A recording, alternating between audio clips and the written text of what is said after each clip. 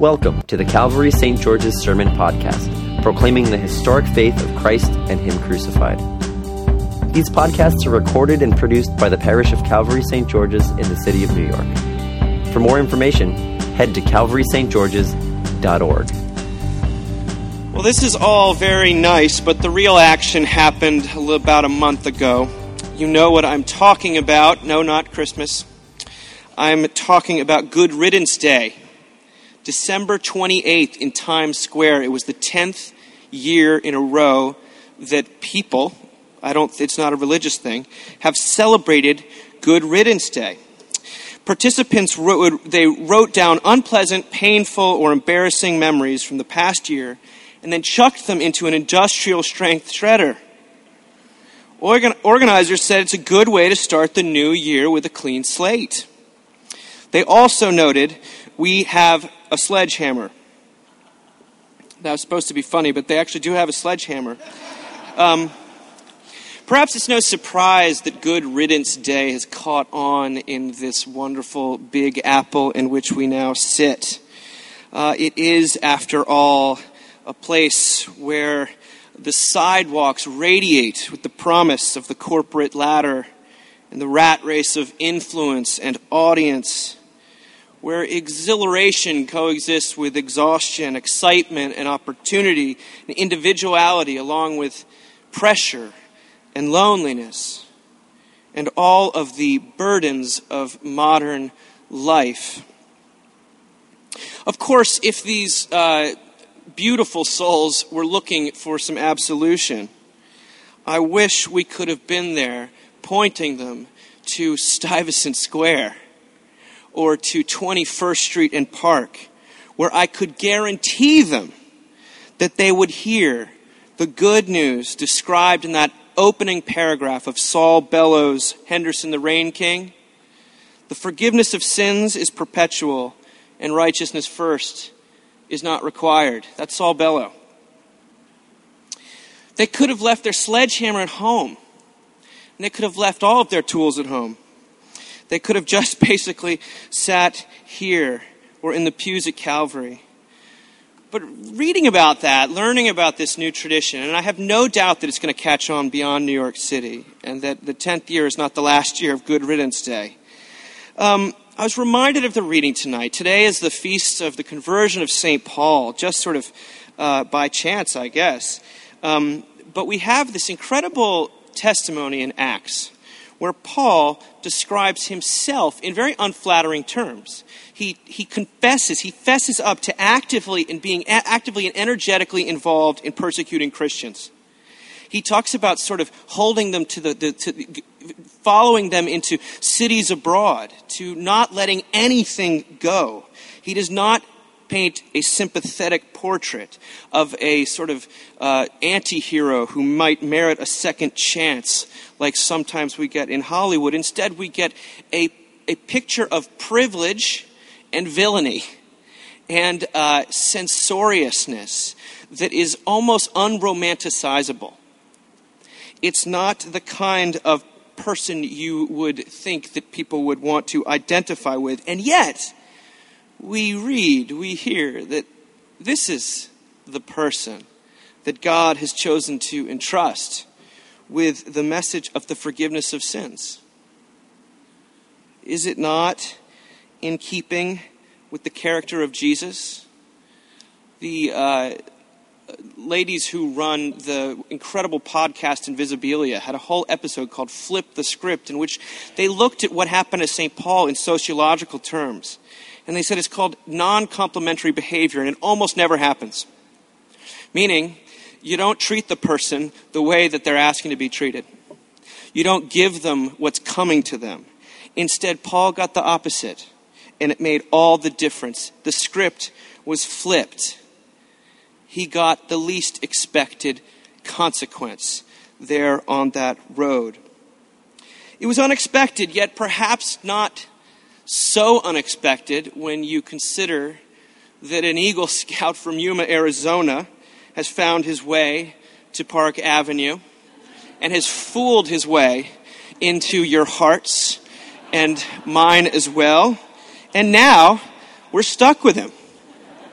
You notice they put the sermon after the institution, so I can say whatever I want.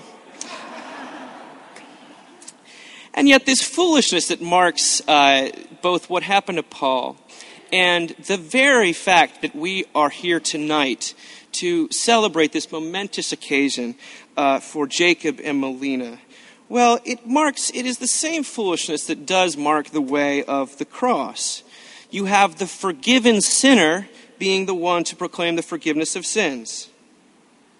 This message of the forgiveness of sins for a place, Jesus is saying that I'm rescuing you so that that they may receive forgiveness of sins in a place among those who are sanctified by faith in me. Now, that's not small potatoes. The forgiveness of sins, if you are a person who is stuck in the merciless dead end of a life of scorekeeping and striving, well, forgiveness, to say nothing of absolution, well, that spells freedom and hope and a way forward in the midst of life and all its increasing difficulty. I was struck a couple weeks ago, Martin Luther King Day. Someone sent me a sermon that he preached in 1959, and it was it was as though Jacob Smith was being channeled. It was a straight law and gospel sermon called Tough Mind and Tender Heart. And this is what King wrote. He said, "When we are staggered by the chilly winds of adversity and battered by the raging storms of disappointment, and when through our folly and sin we stray into some destructive far country, we need to know that there is someone who loves us, cares for us, understands us, and will give us another chance." The forgiveness of sins, the balm of Gilead. And yet, without a place, how disembodied it can become. It can become just words. And that's another reason why tonight is such a beautiful thing. We are here together in an increasingly mediated world where we interact usually through phones and text messages and whatnot. We're sitting next to each other. And most of you aren't texting right now. A few of you are. I can see you. But most of you aren't. And that's incredible. This is a place. We are here in a place. That's a radical thing. It's not only a place, though. It's a place of welcome. It's a place of safety. And let me tell you, that is what Jacob and Melina are black belt karate masters at. They did this for me and my wife when we first moved to New York City. They trusted us with their child before we had any kids of our own. I still think I'm sorry, Sophia, wherever you are. But they did this for Mockingbird, for the organization that I'm involved with and Jacob's been involved with. They didn't have to. There was nothing on the line for them. They could have easily stayed back. They could have easily not stuck their neck out. And yet those of you who are a part of this congregation know that rectory is used almost every single night in some kind of entertaining capacity. So either they are extroverts of the most unhealthy and pathological variety, or they're called by God to love you people. I think it's the latter. I'm pretty sure we can say that at this point. The warmth and welcome of a place to be where the forgiveness of sins is instantiated and experienced and not just paid lip service to. Okay, so we've reached the part of the sermon where I'm supposed to tell you about ministry, Jacob. But you decided to hire a non-minister to give this sermon. So here we go. Take it with a grain of salt. You know more than anyone that the life of ministry is a privileged vocation, and yet an extremely tough one. It is oftentimes not very rewarding. It is oftentimes lonely. And yet what can I tell you about this that you haven't already taught me? So in thinking about tonight, I thought of a couple of things that Jacob has taught me over the years that I wanted to share with you. I'll never forget, early on, right when he was a curate here, we were doing maybe working out or something, and he had a meeting scheduled for after our jog. And he was dreading it because he knew that this couple was not terribly thrilled with their experience they were having at the church. Apparently it happens sometimes. And he said, Dave, this is what the life of ministry is like. It's like dating in high school. People can break up with you, but you can't break up with them. I said, speak for yourself, Jacob. But this posture of absorbing the slings and arrows that come at you, which is the posture of grace, which is the posture of long-suffering faithfulness, which we have seen so beautifully lived out by Jacob and Melina, well, that is what a life of ministry actually entails. You know, he's not only, as you know, this incredibly humble and funny and lovable guy, he's also sort of good at making the best of a difficult situation. He would tell me stories, sometimes over the phone after we moved away from New York, about the stuff that would happen around here.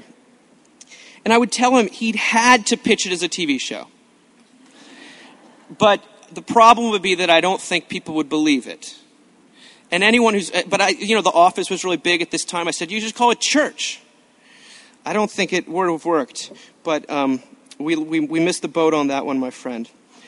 The other tip, which is something you have taught me and something that emanates from every pore, is what the British writer, philosopher Alain de Botton said so greatly, so pithily in his recent book, The Course of Love. He said that you have, in terms of wanting healthy relationships with other people, you have to acknowledge with good grace that we all may be in one or two areas somewhat insane. Jacob knows this to be true. He knows that, as de Botton said, we were all less than ideally parented. We fight rather than explain, nag rather than teach. We fret. Instead of analyzing our worries, we lie and scatter blame where it doesn't belong. The chances of a perfect human emerging from the perilous gauntlet of life are non-existent. We don't have to know a stranger very well before knowing this about them. In other words, our collective insanity is the great equalizer. It's a simple truth, but a radical one in a world that would puff itself up on notions of performance and esteem. He also knows about ministry that there's a radical simplicity about it. The theologian Anne Long once wrote that there is no cleverness or accomplishment in pastoral care. It is no more and no less than sharing with one another in the experience of grace, a surprising, unsought gift. That's it. That's all it is. And yet it is so stinking hard. Jacob, you love people as they are, not as how they should be. Righteousness first is not required to come into your company. And we know this to be true from the magnetic effect you have over real people with real problems and real fears and real hopes. You know that treating people like investments or projects or like social capital is anathema to the entire idea of grace. You also, I believe, have internalized something that one of your forebears over at Calvary once wrote. I'm speaking of Sam Shoemaker. Many of you know that Alcoholics Anonymous is one of the Spirit's great legacies at Calvary, that Sam Shoemaker, the rector there, one of Jake's predecessors now, was helpful, played a key role in penning the 12 steps. But he said this about AA, and I believe we could sub out Jesus as you preach him. People do not come to AA to get made a little better. They do not come because the best people are doing it. They come because they are desperate. They are not, ladies and gentlemen, looking for a religion. They are utterly desperate men and women in search of redemption. Without what AA gives, death stares them in the face. With what AA gives them, there is life and hope. And so, yes, you're a wonderful guy. This is not a wedding toast. You're a patient and wise pastor. You are the go-to person in New York City to know where the good dumplings are. Melina is an amazingly gifted and kind partner and woman. But anyone who's ever visited Calvary St. George's in the past few years knows that there's something far bigger and more exciting going on than building the Jacob Smith, the Melina Smith brand. It's not church done really well in an incredible location, although it is. People actually aren't coming here to get a little bit better or to develop their social conscience. You're like Neil Diamond. I've always said that about you, Jacob, but now I really mean it. You're like Neil Diamond at the Last Waltz 40 years ago, the band's final concert. He gets up there and it's all these cool musicians, and then there's Neil Diamond. And he gets up and he says, I'm going to do one song for you, but I'm going to do it good. And you know what? It was good. It was great. Dry your eyes. It's wonderful. Listen to it. iTunes. Jacob, your one song is the song of the gospel, and you do it good.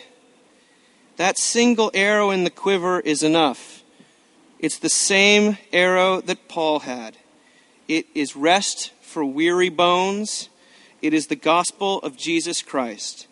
As another predecessor of yours, in closing, Stephen Ting, your great hero, said, the gospel message is the message of that which God has done, is the offer of that which man may have. Complete forgiveness in a Savior's death, everlasting cleansing in the power of a Savior's precious blood, unchangeable acceptance with God in a Savior's perfect obedience, and eternal life, the gracious gift of God. Since I don't feel qualified to give you any sort of closing charge, I'll give you one that Ting gave. He charged preachers, and he charges you this evening, as does your Lord, who is here with us, to tell this precious story over and over and over again. Let that bird, that one good song, sing out in every house, at every bedside of sickness, in every chamber of sorrow, to every anxious, burdened heart, in the midst of every afflicted household, to every waiting sinner like ourselves, wherever we may find them. And one other thing, for all of our sakes, and yes, for the love of God, try not to get caught on fire again. Amen. Thank you for listening to our sermon podcast, produced and recorded at the parish of Calvary St. George's in the city of New York. If you feel led to support the continuing ministry of the parish, you can make an online donation at calvarystgeorges.org/giving. Thank you.